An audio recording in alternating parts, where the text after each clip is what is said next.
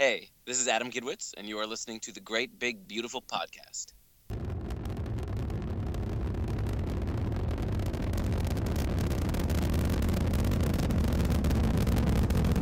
Have you ever been to Disneyland?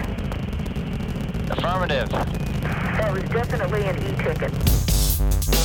I can't believe all the new gadgets they've got now. For a while, we didn't even have a house phone, not to mention laser discs, high-def TV. You are listening to the Great Big Beautiful Podcast.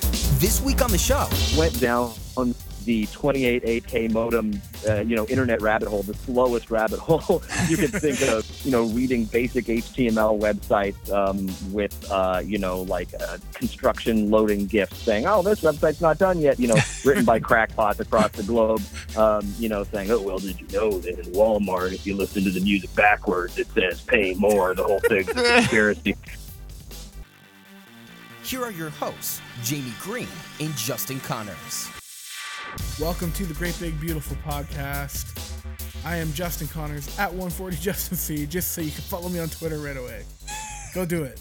So eager. So eager. Don't even put the show's address up top. You put your own. No, yeah, I'm totally in it for me. My YouTube channel, go to my YouTube. No, just but yeah, I'm really liking the flow of our podcast, and it feels like we're starting to hit a stride with it. And I hope that everyone agrees with that. I hope you do too, Jamie, because if you don't, then we're kind of in trouble. But yeah, I don't think I'm gonna really disagree with you at this point, publicly at least. And it's really cool how when we first started doing this thing, we talked about it, and I remember Jamie and I we met online during the panel search for Disney, and we kind of floating ideas back and forth. And I don't think we ever would have thought that it would become an interview type show. I don't know if that was something that you were thinking. I know no, I wasn't. It wasn't. And I'm loving it. I didn't think that, I never would have thought I'd be into something like that, but I am totally. And the people we are getting to meet and interview are spectacular. And this week is just another example. Absolutely. And again, I know we've fallen into the trap of saying like, oh, this is the best interview ever. Because we're so fresh in these interviews, and it's for us as fans of so much of this. It really is just phenomenal to be able to talk to most of these people who have such a deep involvement and deep creative background in hand in creating these things and bringing them to life, whether it's a television show or a film or a book or a comic or what have you. It's incredibly insightful to sort of pick their brains and see where they come from, what they do, why they do what they do, and where we're going from here. We mentioned this a little bit at the beginning of the interview that's coming up, but it's, there's a couple things that we're not as a podcast that other podcasts clearly are. Like, we don't do news, we don't do breaking news, we're not that kind of a show. We also don't really sort of dig into the minutia of something. So, if we're going to talk to we had Sasha Palladino on, and we talked about his creative process for Miles from Tomorrowland in his previous shows. And we talked about, what he brings to the show and the scientific perspective and all of that. We don't really necessarily talk about, why did you have this character do that? Or why did you, in episode 5, the storyline takes a sharp left turn. I'll leave that to the bigger geeks online. Yeah. This show really is about sort of diving in headfirst into the creative process and finding out how these things come to be that we love. Right. Yeah, I completely agree with you. We're not the people at the con that ask, in episode 302, when James talked to Joan, what were you thinking? Yeah. You know what I mean? Exactly.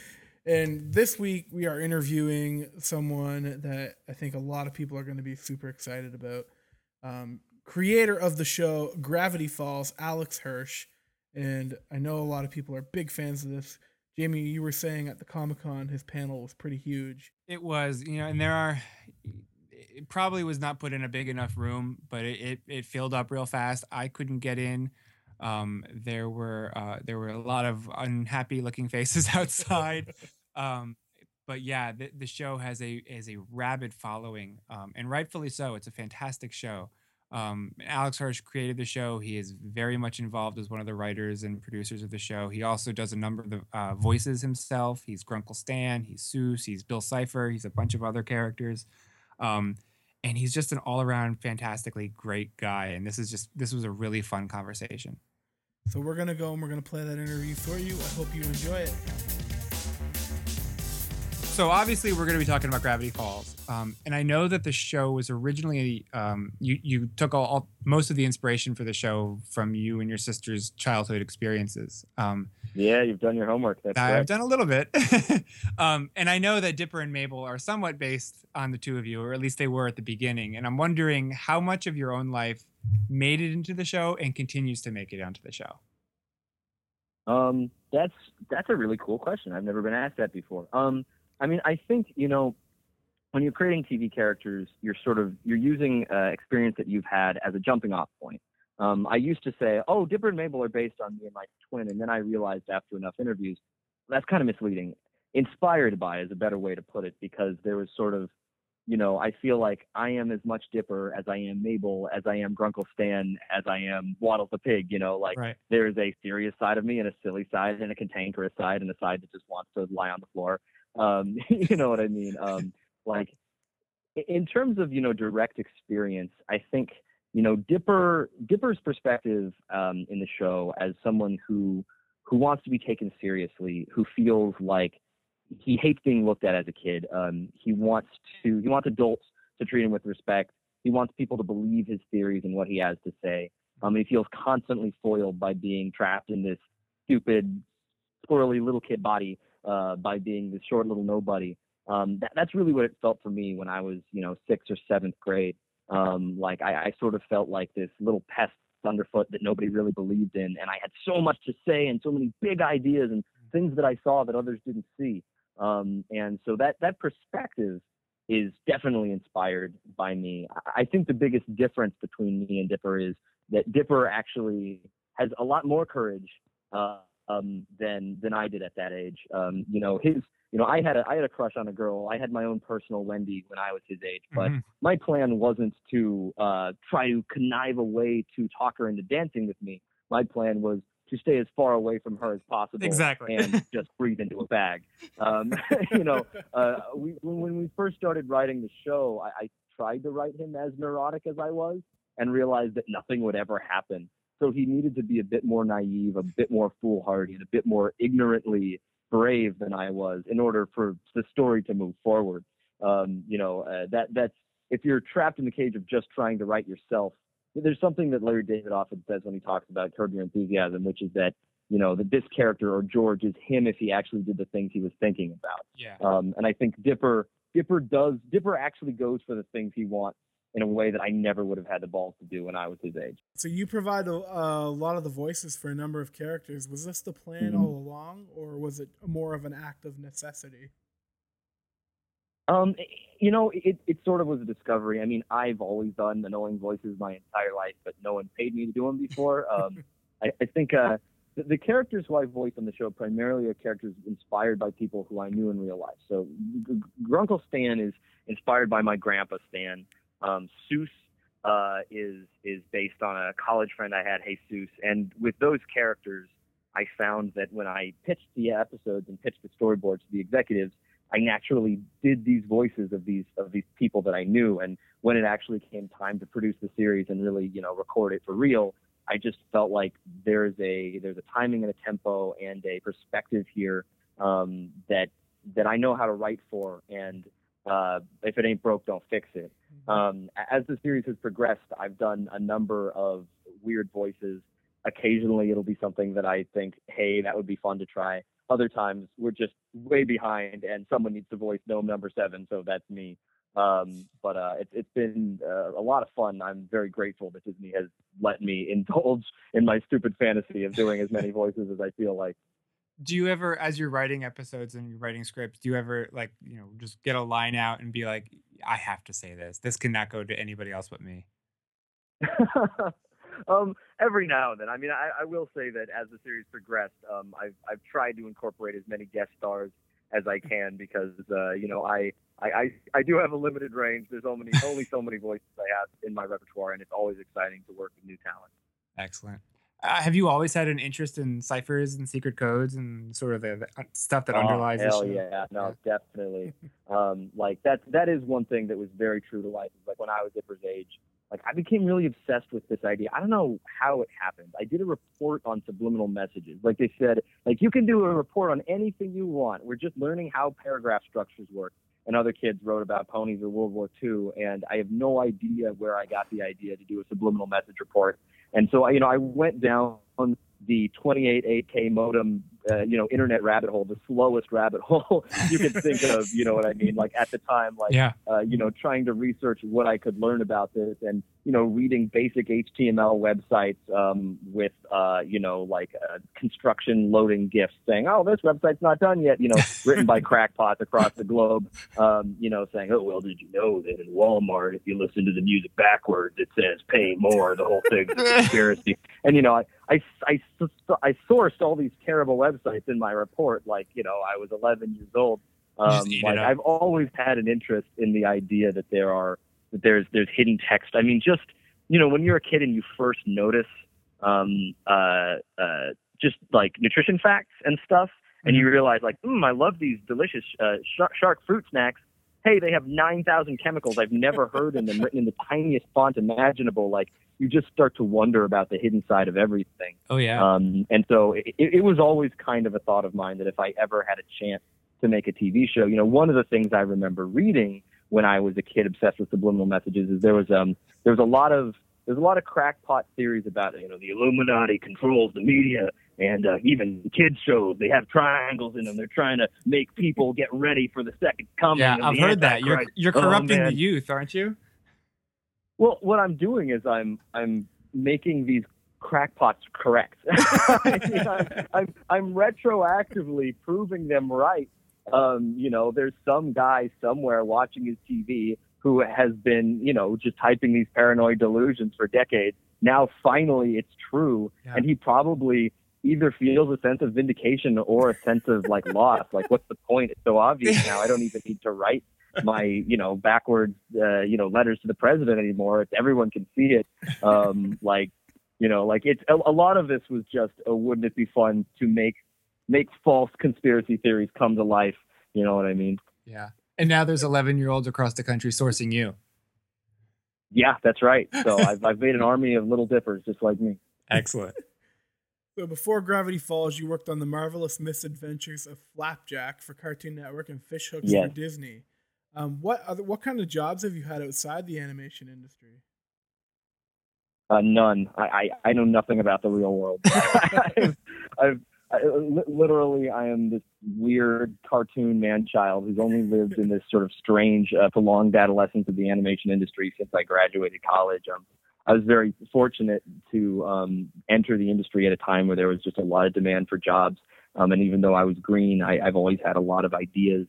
And so I was lucky enough to work on some of those shows. But I mean, it's true. Like, I sometimes feel like I missed out. I went to Cal Arts, which, me and a lot of my friends refer to somewhat lovingly as cartoon college. I mean, what people imagine as a college experience, the idea of, a million, classes and frats and hazing and, you got your improv class and you got like all the things that people imagine when they think of a college experience, like are basically non-existent at Cal Arts. Like, it was working on animation 24/7. It was an art school, so there's multiple disciplines: animation department, film department, dance department, acting department, and all the other departments basically got drunk and partied all the time. The animation nerds were just these utter squares, just just pretty much an army of just like super white bread, wearing cargo shorts and writing with and obsessing over Disney minutia and just hiding out and being sober and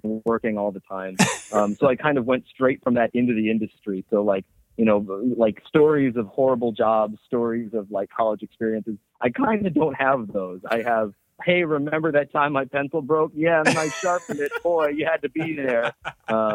Like, so I'm sort of trying to create a new life by imagining it through animation. But once Gravity Falls is over, I should probably, I don't know, do like a Billy Madison and do school over again. Yeah, or you should just go. I really don't know what normal human life is supposed to be like.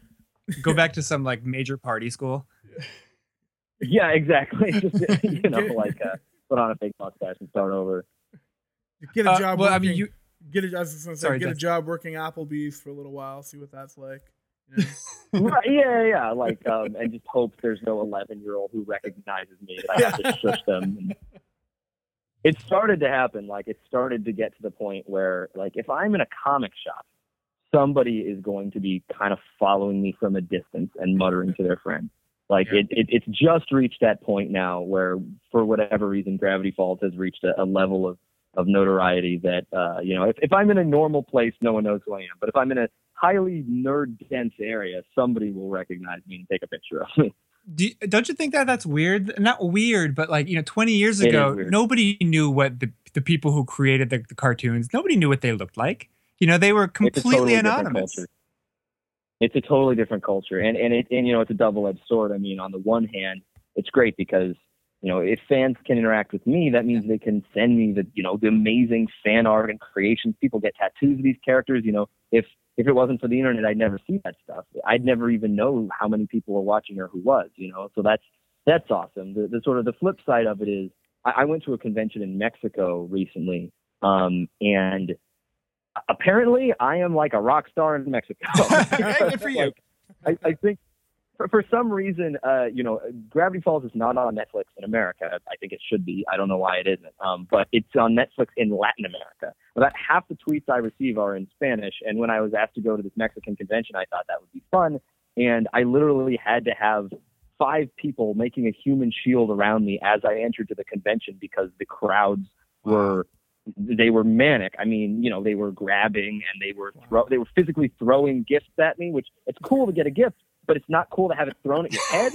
Like, it was very much like, oh, this is what enthusiasm looks like dialed up to an 11. And it got a little claustrophobic. Like, they kind of followed me back to the hotel, back to, like the restaurant. Like, there was a kid who like climbed into our van as we were trying to get to the airport, just like, hey, can I show you my fan art? And like, we had a guy physically pick him up and put him down and close the van door. Like, it was a little bit like World War Z with fans. And it definitely made me realize, like, I'm glad I'm not real famous. Like that would be a nightmare. Like, here in America, I am just the right amount where I get to have people who appreciate my work communicate with me, and I get to know where they are and wave and shake their hands every now and then. But normally I can just be a normal person and just avoid, I guess, the Southern Hemisphere completely for a while. Well, when you were that nerd at Cal Arts, breaking your pencil and completely sober, did you ever in your wildest dreams think that you would have an experience like that, though? Not like that, no. I mean, I think I always wanted to make work that resonated with people, and I'm so lucky that that's happened. It never occurred to me that through that there would be an aspect of what you could describe in a tiny baby way as celebrity. And like I said, it's been occasionally fun and occasionally a little daunting.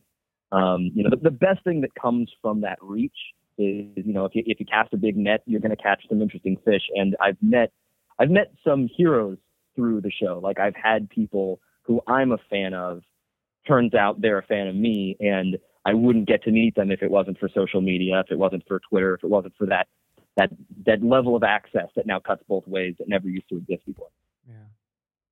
Yeah. When you started Gravity Falls, I know you didn't know how long the show was going to be able to go.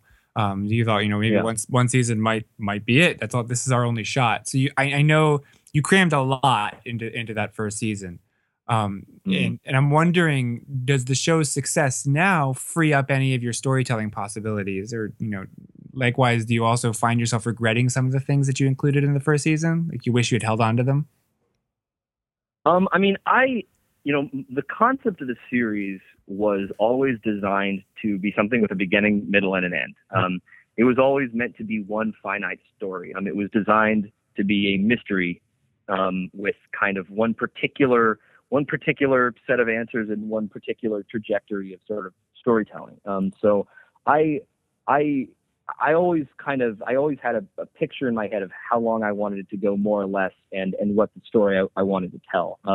Like I do definitely, and I think any artist you ask will probably answer the same. You know, obviously I have regrets in terms of like there's episodes I love, there's episodes I can't stand. You know what I mean? Like it's less about, oh, I wish we had held on to that, or I wish we had done that later, and more about you kind of never know what you have until you're done with it. You know, like once the episode is finished, once the final sound mix is in, once the animation is done, and once it's finally too late to change anything, that's the first time I really get to see it as a whole. And once I do, I'm often like, oh, geez, yeah, your whole second act would have been better if we moved this around. Too late now. Right. Like So- the exciting thing about TV is every time you make an episode, if you hate it, hey, you got another one coming right down the pike. So here's your chance to do a better job. You never get that perfect polish that you get in features. And that's sort of just a constant tension you have to live with, you know? Yeah. You mentioned that you had a planned out beginning, a middle, and an end, or at least roughly. Do you think that you'll know when you reach that end, or is there a fear that you might sort of go off the deep end and end up something like the X-Files that outlast its creativity? I definitely know. It's something that I'm not really supposed to comment on. But like I know what the plan is and what the end game is. And when it happens, fans will know it as well. But it's I mean, like I said, this was designed to be finite. I wouldn't stretch it. I wouldn't stretch it past its purpose.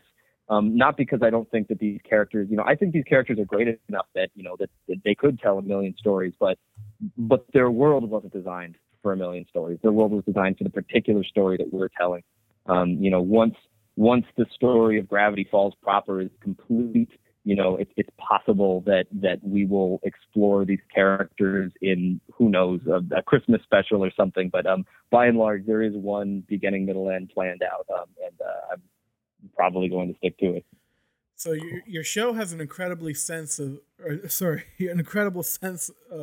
humor, sharp sense of humor. It can go toe to toe with almost any other show on TV, really. Do you find that because it's animation, it's still considered, like, the animation as a whole is still considered second rate among critics and mainstream? I mean, I think TV at large used to be considered a second-rate medium, and we're so lucky to be living in a time where that assumption has been flipped on its head. There has been so much great TV, just in the past 8 years, that, we now understand TV as a place to get sophisticated, surprising stories that pay off their characters. Mm-hmm. And we sort of understand the movies as a place to get a dumb escape half the time.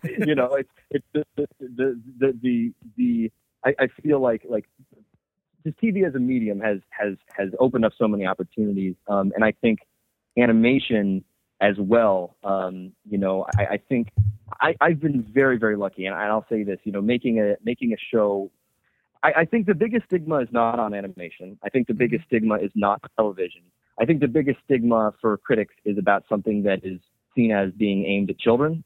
Mm-hmm. I think that's where you're least likely to be taken seriously, or least likely to be seen as something worthy of consideration. But again, I find that changing. We've been really fortunate to have really great reviews, and I never, in my wildest dreams, anticipated that any adult audience members would ever take the show as seriously as we, the writers, did. And to discover that that's the case has been enormously validating. I just feel like a lot of that has to do with like the climate. Like there's been so many great shows. So there's so much great animation out there right now that like people are looking for this kind of content now. And you can't, like, just the box offices alone, even in the film industry, animation movies are always some of the killers every year. So hopefully. Yeah. I mean, everyone understands animation as a huge money maker. So yeah. It's a force to be reckoned with, The show, because of the mysteries that are involved, the show has a really rabid fan base that dive really headlong into all the mythology. And it's something like we haven't seen since the early days of Lost, with people online, just like thinking about, what clues did you find, and trying to put the puzzles together. Do you ever follow along with those? Like any of the theories online, or sort of like dive into Yeah. we love it. I mean, it's super fun for us as writers to see. I mean, you want to know where your audience's head is at, because your job, if you're creating a mystery, is to create all the pieces they need to answer the question, but arrange them in such a way that it's unlikely they'd come to the same conclusion that you would. And so it's a fantastic tool to be able to see like what's working, what isn't working, what are people guessing wrong, what are they guessing right. Like we definitely didn't want to, there's two different ways you can run a long running mystery series. You can have a plan and change it if people guess it, or you can have a plan and stick to it if people guess it. We were the second category. We said, look, if people completely figured out what we're up to, and they did early, a number of them did, we're not going to change it, because this story we're telling is the one that's true to our characters. Our primary goal isn't to trick or fool people. Our primary goal is to satisfyingly pay off these answers and to be true to our character's motivation. So while it's awesome that there is an aura of mystery and that there's questions to be answered, if somebody figures that out, like, we're not frustrated. We're like, that's impressive of them. Yeah. We're going to keep telling this story, Yeah. But I thank God for the internet, because if it wasn't there, we would have no idea just how engaged fans are. And the more minutia they search for, the more we add. There's nothing so hidden that they won't find it. And it continuously is a challenge for us to try to think of anything that will at least take them half an hour to crack. Usually 10 minutes after every episode, any code we've hidden has been found immediately. That is the internet's a force to be reckoned with. Yeah. So do you have any favorite crazy fan theories? Fan theories. I always like, often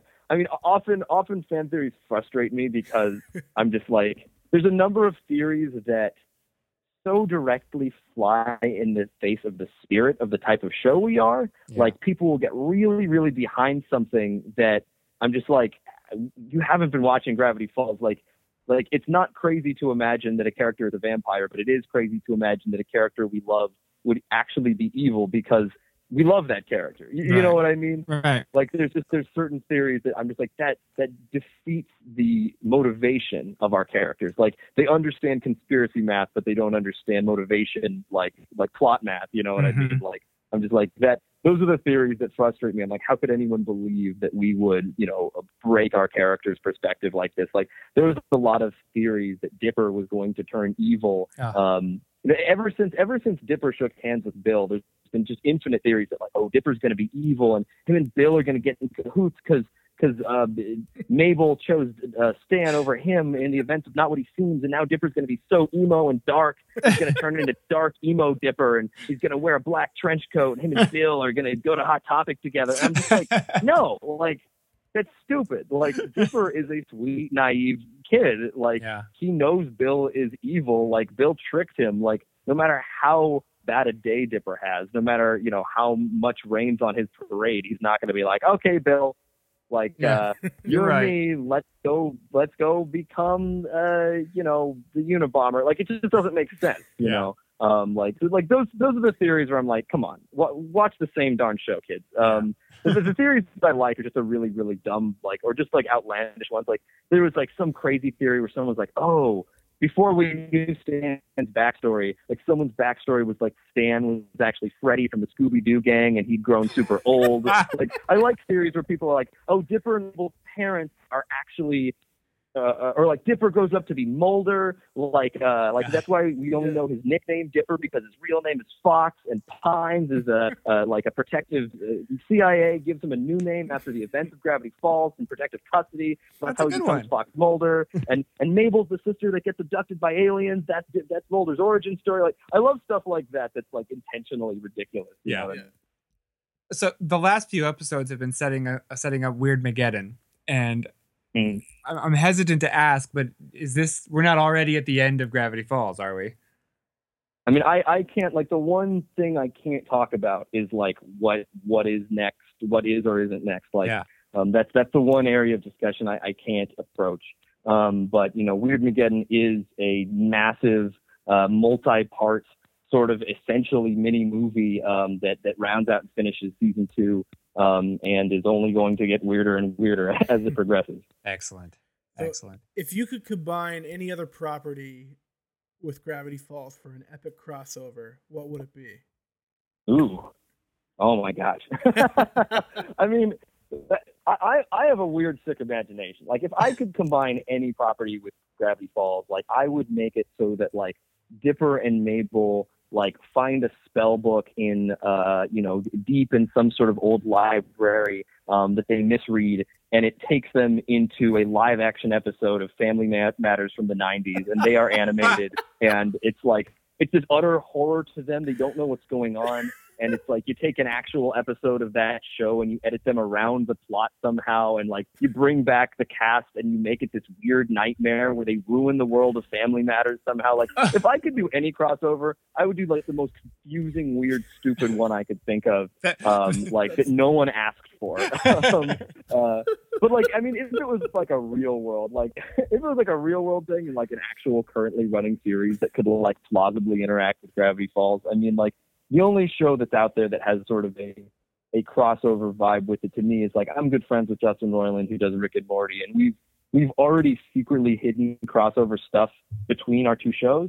I don't know if you guys know this, but in one of our episodes, Society of the Blind Eye, Grunkle Stan has a mug with a question mark on it, a ballpoint pen, and a notepad. And he's looking at the big portal he's building in his basement, and there's a surge of energy, and the notepad, ballpoint pen, and mug all get sucked into his portal.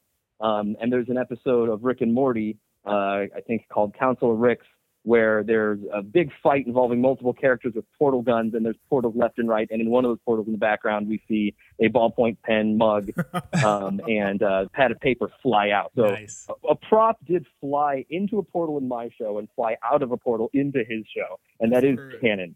That's fantastic. Both of our shows involve sci-fi, irresponsible uncle-type characters and magic portals. So, like, even though you'll never see a Disney property and an Adult Swim property on the same time slot, in a fantasy world where I could have any characters interact, I'd love to see Grunkle Stan and Rick Sanchez hang out together. That's fantastic. I'm wondering what you can tell us about the DuckTales reboot.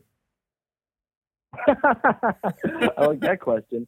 I don't know what I'm allowed to tell you about the DuckTales reboot. I think Disney has confirmed that they are making a DuckTales reboot. I mean, I can tell you that, it shouldn't be a surprise to anyone that Gravity Falls has some inspiration with the original DuckTales. I mean, there's a show about a couple plucky young kids with a sort of insane older figure in a world with magic and mystery, and rewriting history, etc. You guys know the theme song. Very nice.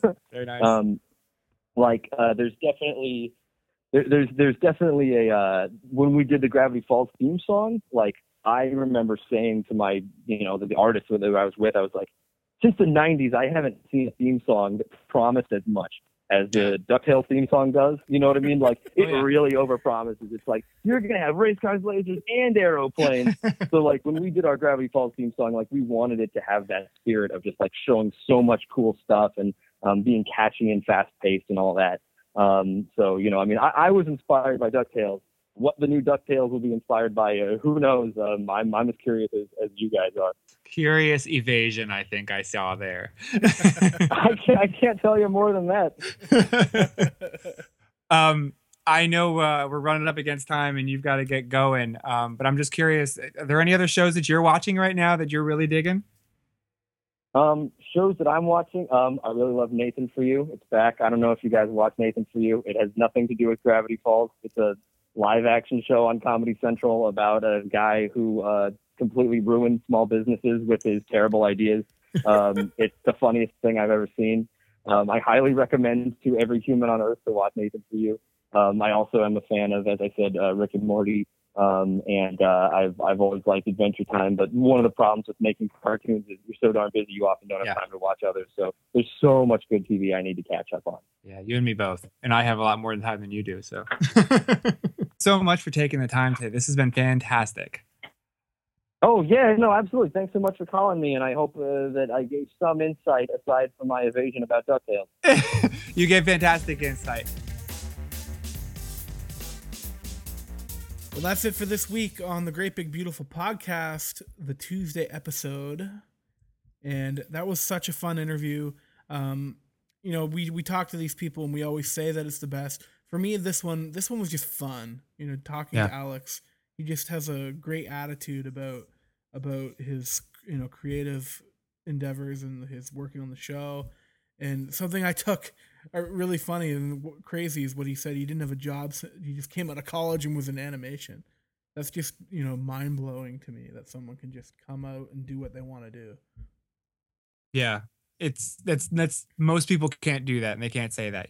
They have to, they put in the miles somewhere else before they catch their break, or they slog through lots of stuff that they don't really enjoy doing in order to be at the right place at the right time.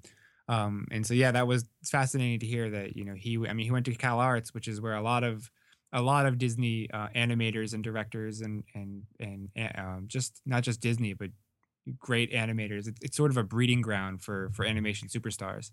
Right. It's great to hear that he went there and just sort of fell right into it. And he actually, the way that Gravity Falls came about, I believe, I'm not making this up, is that he made a student film while at Cal Arts that sort of caught the attention of somebody over at Disney, and they called him in to pitch a show based around that experimental student film. And what he pitched eventually became Gravity Falls. They gave him a show based on that. Right. And I love that we got him, that we hit him with the DuckTales question. Oh, yeah. And, because that's what we do. Yeah, the DuckTales thing, it's been more or less officially announced that it's in development. But beyond that, there's been no details to speak of. Right. I have a source who confirmed to me that Alex... In a parking garage in D.C. In Deep Throat. I have a source who confirmed that Alex was involved with the reboot, and he may no longer be, which is why he was a little bit more evasive than he may have been otherwise to that question. It is coming, but I have heard mixed messages about how soon it's coming. I've heard one source has said it's been delayed. Not sure exactly why, but I'm sure if there are the reasons. But we'll see it eventually, I'm sure. But DuckTales is one of those things. I have such strong, fond memories. I want it to get done right if they're going to do it again. And you better believe we'll be talking about it if it happens, because that's. You better believe it. And I'm going to be pushing for a Darkwing Duck reboot. Crossing my fingers. Excellent. Give Tad a ring. I'd be on board with that. Perfect. Thank you for stopping by another week. You guys are awesome. You need to leave reviews though. No, scolding the fans. I'm gonna come on. You guys are awesome, but now I'm gonna threaten you. Are you really out there? No. We're doing a contest right now for an awesome Star Wars book. If you leave a review, Jamie might be able to tell it. We're mentioning it every week, so maybe Jamie, you can say it again. In a few more weeks, we're going to air the episode with Ian Desher, who wrote the Shakespeare Star Wars books, all 6 of them. And if all you got to do is leave an iTunes review, and you're in the running to win a copy of The Phantom of Menace. Perfect. And you can reach us on Twitter at the GBB Podcast, also on Facebook, facebook.com/the GBB Podcast.